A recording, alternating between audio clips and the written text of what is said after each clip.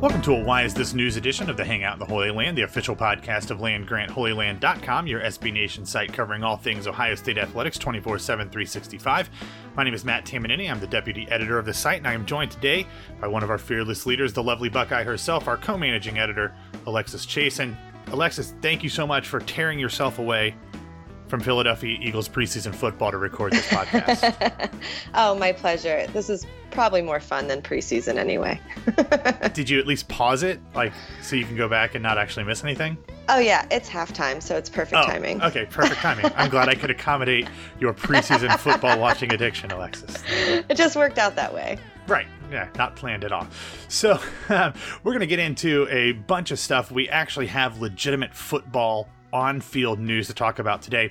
We're also going to get into a little of that basketball trip that's been going on, and then talk about one of the most ridiculous traditions surrounding Ohio State football, one that I still am not quite sure I understand. But first, we're going to get to the ugly stuff, the stuff we're so tired of having to deal with and wish that we could just focus on football, and that is the Urban Meyer investigation. At this point, we're not going to get too deep into it because a lot of the stuff that has transpired happened a week ago. We recorded the last edition of this podcast on Thursday night, so a bunch of news, of course, decided to happen on Friday afternoon. So it's been a week, and you probably pretty much know about it at this point. Last Friday, Urban Meyer made a statement and pretty much contradicted everything that he'd said at Big Ten Media Days. He was well aware of the allegations against Zach Smith in 2015, but he said that he did report it up the chain of command and followed proper protocol with the university. That has not yet been corroborated by the university, but that is in part because Gene Smith has said he would not be making any statements while the investigation was ongoing. At pretty much the exact same time as Urban's statement came out, Zach Smith was doing a handful of interviews, first on the radio in Columbus and then with ESPN, in which he pretty much backed up everything that Urban said.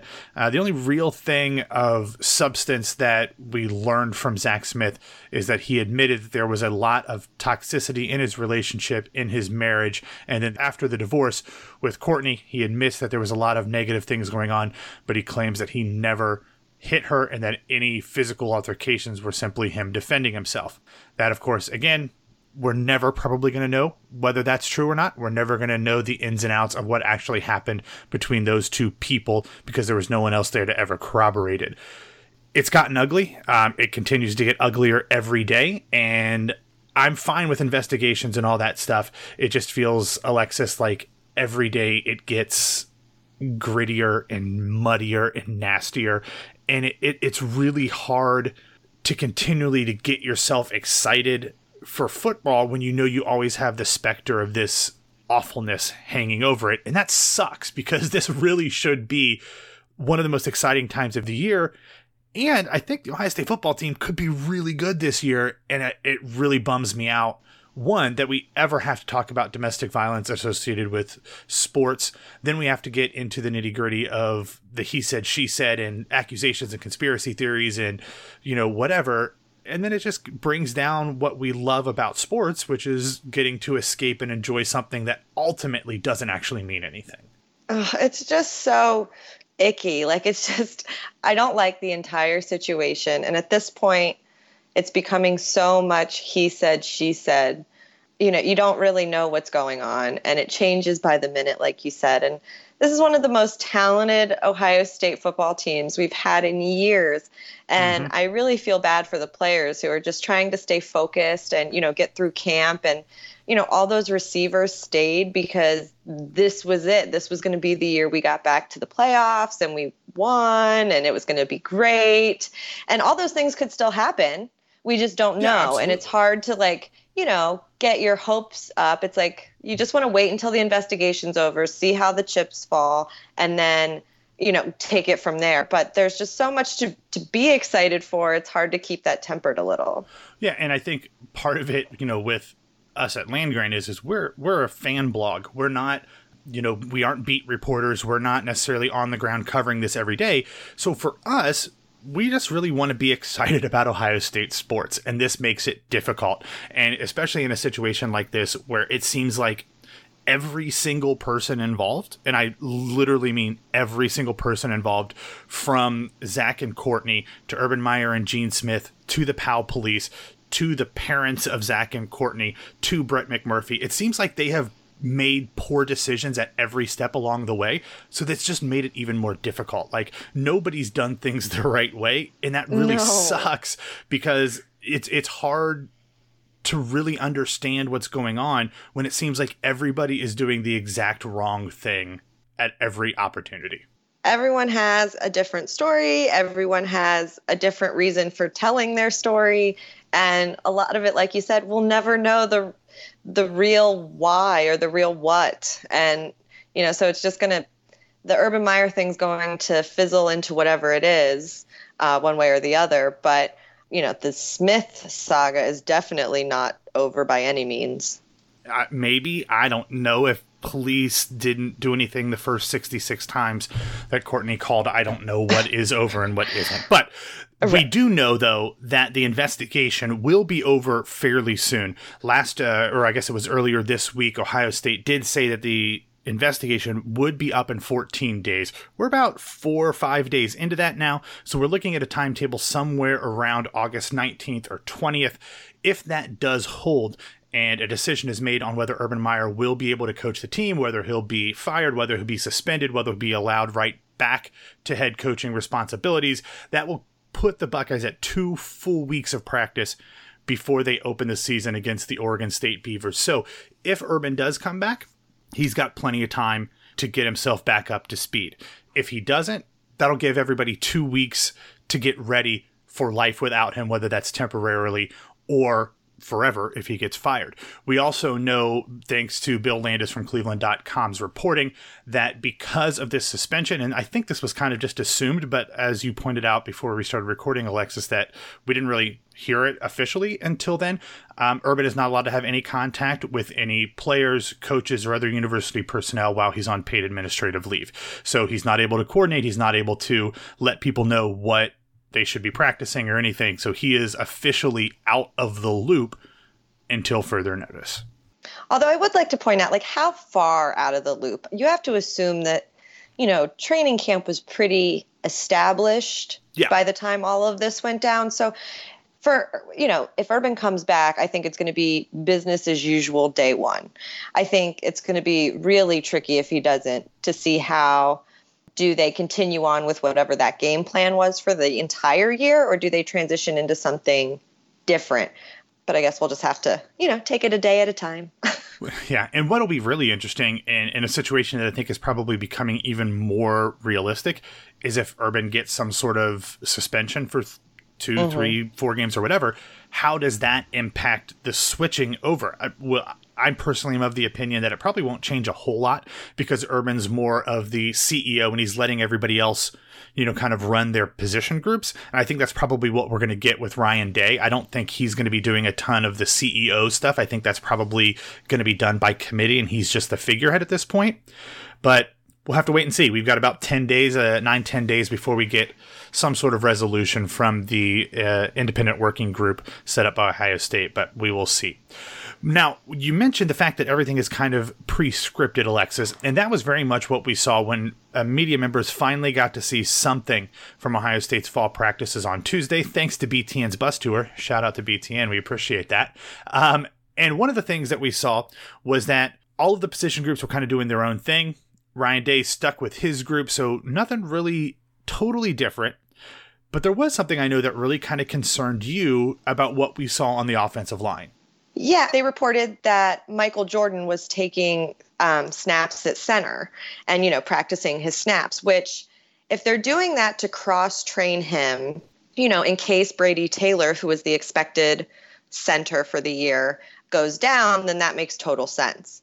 But if they're practicing the snaps because they're still not sure who's going to take that role, I think it's a little late in the game, especially for, a new quarterback and a new center. Last year when Billy Price took the reins from Pat Elflein, he had, he started day one after the season ended to learn his new position, and it worked out super well. He won the Remington Award. And he had a quarterback who had been starting for 17 years at Ohio State by that point. Right. He was 35. But I'm just worried if that's not the case, I don't know. I just hope Brady Taylor is the guy. He and Haskins have a really good rapport at this point. I mean, we've only seen bits and pieces out of camp, so it's kind of hard to really know what positions are solidified in that regard.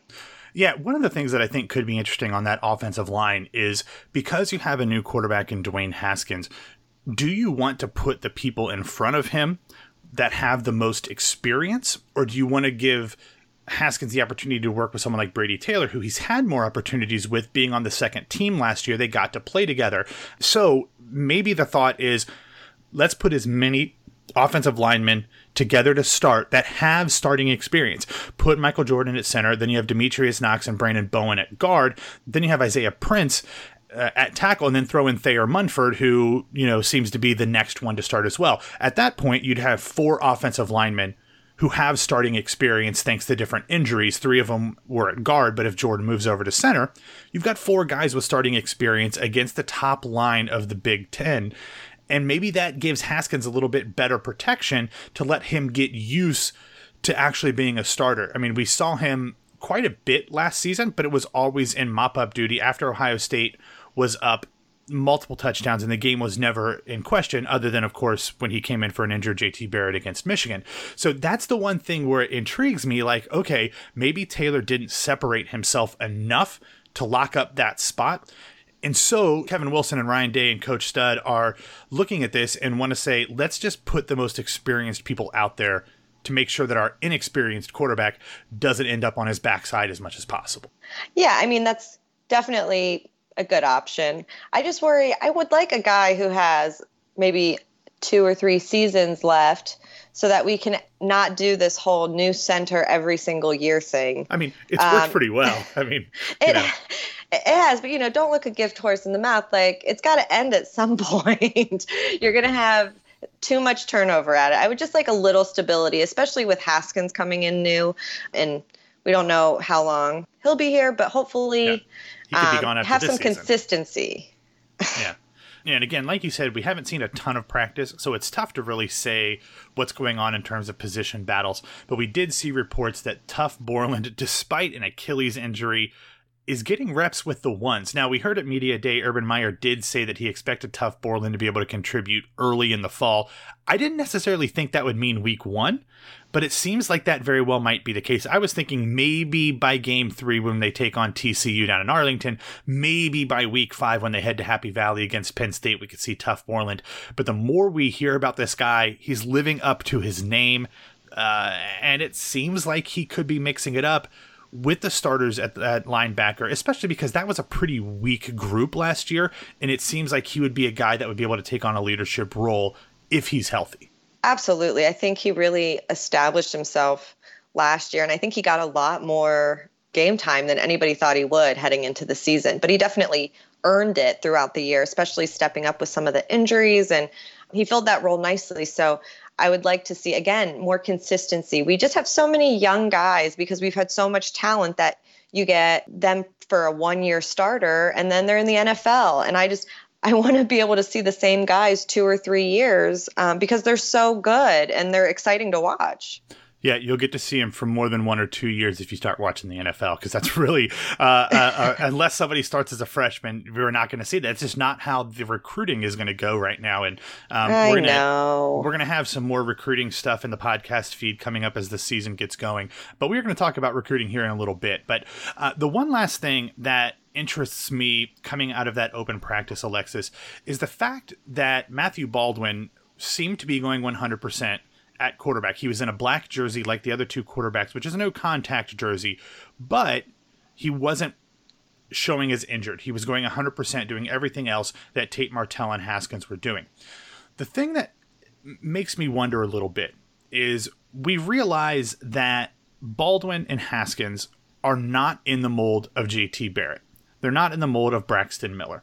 They are more of throw-first quarterbacks. I think Jerry DiNardo from Big Ten Network called Haskins a throw-first dual-threat quarterback, able to run, but they're going to look to sit in the pocket and throw before they have to run.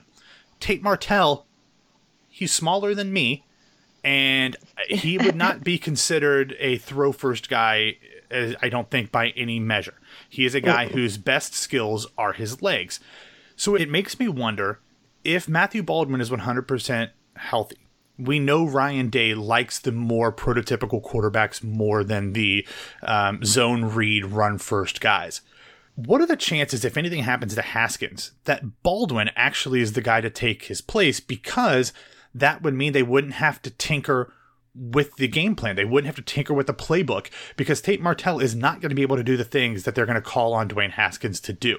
So if it's just a minor injury or if the game's out of hand, I think Tate's probably the number 2. But if Haskins goes down for any prolonged period of time, you have to start to wonder if Matthew Baldwin, if healthy, is the guy that they'll look to next, with Joe Burrow now potentially starting for LSU.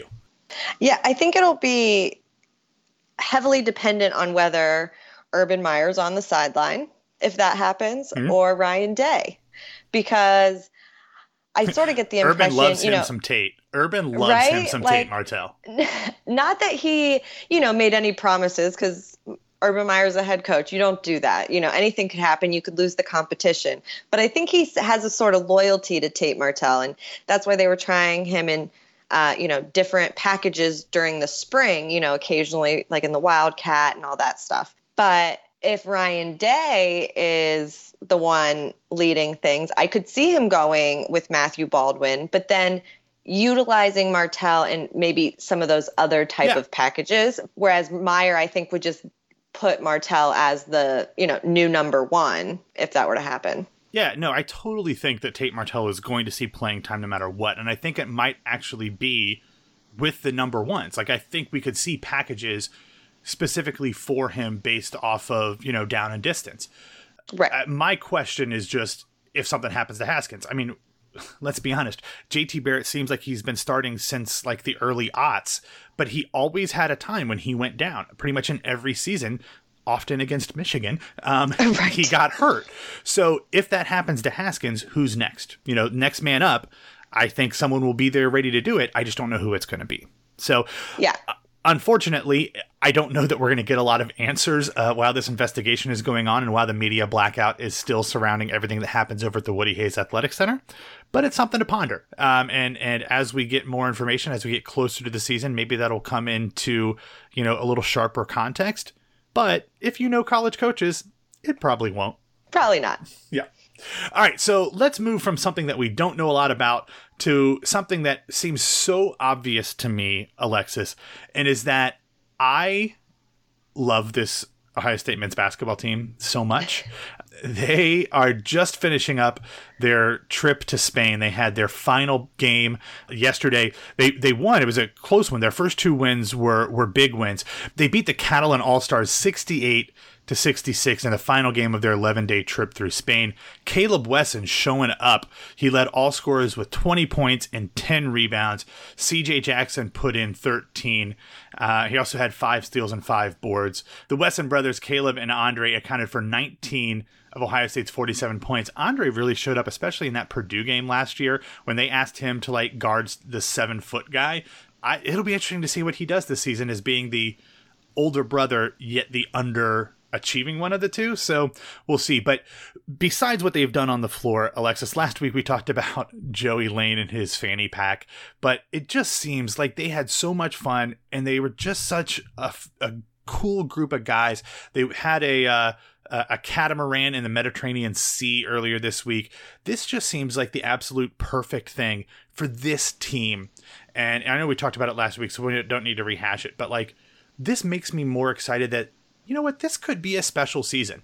It's not the most talented team. It's not nearly as talented as they were last year. It's not nearly as talented as it will be next year when Chris Holtmann gets this next recruiting class in. But it just seems like they're good dudes, and it seems like they like being together. And I hope that this Spain trip catapults them into another one of those unexpected underdog seasons where they do more than we think they can, just on the strength and will of their camaraderie. Oh, absolutely. I think Chris Holtmann has to think this trip was a success because that was the whole point. And he emphasized it, in every interview leading up to it, that building relationships for this young team was his ultimate goal, regardless of whether they won, which, it's a perk. Yay, 3-0. But they did. They just had so much fun. excited about the basketball team again all around. But I can only imagine if they had been able to take this trip last year where they had the talent and maybe were able to really bond off the court. It might have been too late for that group of guys, but it would have been really exciting to see. And I'm definitely excited to see what this year. Like, I can just imagine like the bench. It's going to be, them laughing and like cutting jokes as long as they're winning. But I can just see it be like them having a ton of fun. Yeah, absolutely. Okay, moving on to something else that is totally fun. Our Land Grant Holy Land colleague Patrick Mayhorn put together a really fun list about Ohio high school football games that people should be paying attention to throughout this fall.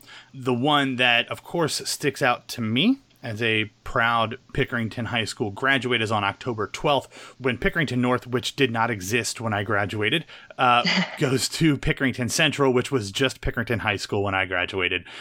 There's that one. There's also the biggest rivalry in Cleveland, let alone maybe in all of Ohio, St. Ignatius versus St. Ed's in October. Then you've got McKinley and Massillon, Washington. A lot of really great stuff. St. Xavier and Coleraine and Cincinnati.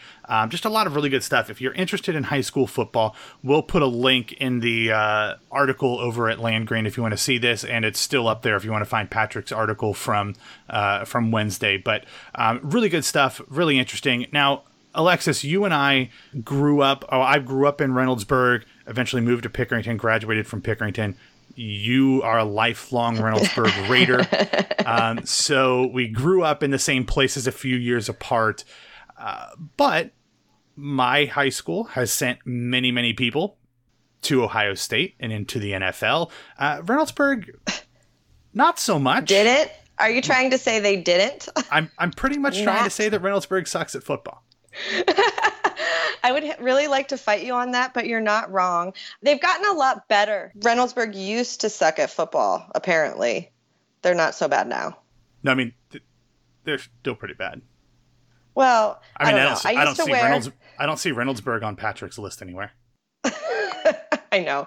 I was like, how can you not put the Reynoldsburg Pickerington Central rivalry game? It used to be in like the old Crew Stadium. And then I would wear like a Go Team Go shirt because Reynoldsburg was so bad. I went to go sit on the Pickerington side. We were cooler. I mean, let's be honest. I mean, and the colors are similar enough. You got purple on both, so it's easy to blend in on both sides. Exactly. But I didn't claim Reynoldsburg very often. That gave me no clout in high school, none at all. Yeah, I can imagine that. All right, so before we go, last week we finished up talking about Joey Lane's fanny pack. This week we're going to talk about, look, college football is known for ridiculous rivalries, from like toilet papering trees to, decorating a random mascot tree out in at Stanford. But this is one that I just don't understand, and we had it again this week in Columbus, where for no journalistically prudent reason at all, reporters and I guess fans to line up outside the hotel where Ohio State's team is going to be calling home throughout training camp, and we just take pictures and video of them walking into the hotel for some reason. Like, I don't get it. I mean, like, I totally understand we want to see what Liam McCullough is wearing. But other than that, like, why do we need 40 people there? And look, I've got friends that do it. I'm friends with, reporters that are there. Totally understand it's part of their job. But why is it a part of their job, Alexis? I don't know, but things got a little more exciting this year. I feel like the guys are at least like, I don't know, they're in on the joke because they agree with how silly it is. So, I mean, even Johnny Dixon wore a shirt of McCullough wearing a shirt of himself. And I don't know, it's shirts on shirts on shirts at this point. Sean Nurnberger had one that said, like, I love that my girlfriend lets me play Fortnite. I think it's like a big T-shirt competition this year, but McCullough wins every year. Yeah, and then we had the weird one from Drew Chrisman. I guess maybe it's a punter thing, or it's a special teams thing, because you got McCullough, who's a long snapper. You've got Nurnberg, who's a kicker. You've got Drew Chrisman, who's the punter, who has "I love my Mormon girlfriend" and has a picture of his girlfriend. I mean, alleged girlfriend. Like, I don't know if that's his girlfriend or not. Like, but it's just like, what is going on? Like, I have no get idea. And the fact that Drew Chrisman didn't have like him flipping a bottle on his shirt is it's pretty a missed opportunity. disappointing. It really is. Like, if he could somehow have gotten a shirt that like was animated like a GIF or something, and it like just showed, like, that would have been next level impressive. But yeah, I mean, he would have won then. But until then, McCullough showed up wearing a shirt of himself, wearing a shirt of himself, wearing a shirt, which is pretty damn good. Yeah, but my head hurts. And then Johnny Dixon wearing his shirt from last year. You know. But what's funny about, other than those guys that wore the specialty shirts, every other picture of players walking in, they look just like annoyed or uninterested or like. I mean, it's got to be so uncomfortable. It's like, I'm just going to check in my hotel, man.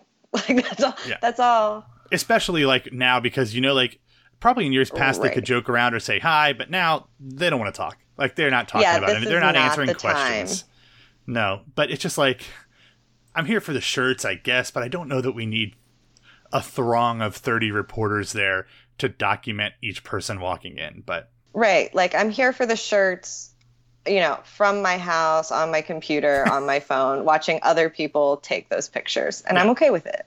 Yeah, but I will shout out redshirt freshman offensive lineman Wyatt Davis. He is a native of Bellflower, California, which is a Los Angeles suburb. He showed up wearing a Los Angeles Lakers t-shirt, but understanding that he is now an Ohio State Buckeye, it's an LBJ 23 Lakers t-shirt. So he still is repping his home while still getting in that plug for one of the biggest patrons of the Ohio State athletic department in LeBron James. So I got to throw him some respect for really being able to mesh both worlds in his t-shirt selection. Not many people get to do that. So, you know, good on him for getting his opportunity. Absolutely. And I'm really disappointed I did not see a picture of what Big Bob Landers was wearing. So I didn't either. A little disappointed. It would have been great if you showed up in like a Santa Claus suit handing out Gushers again, fruit snacks. Oh, that'd have been awesome. But all right, that's all the time we have for this week's episode of the Hangout in the Holy Land. You can find all episodes of the podcast on landgrantholyland.com, SoundCloud, Apple Podcasts, or wherever you get your daily dose of podcast goodness. You can follow me on Twitter and Instagram at BWWMatt. You can follow Alexis on those same platforms at Lovely Buckeye, and you can follow the site at LandGrant33 on Twitter and Instagram, and by finding Land Grant Holy Land on Facebook. Folks, we have no idea what's going on with this football team right now because we're not getting told anything. But whatever happens, we still think this team is going to be fantastic once the ball is in the air. So let's focus on that, please. All right, we'll talk to you next Friday. Go Bucks. Go Bucks.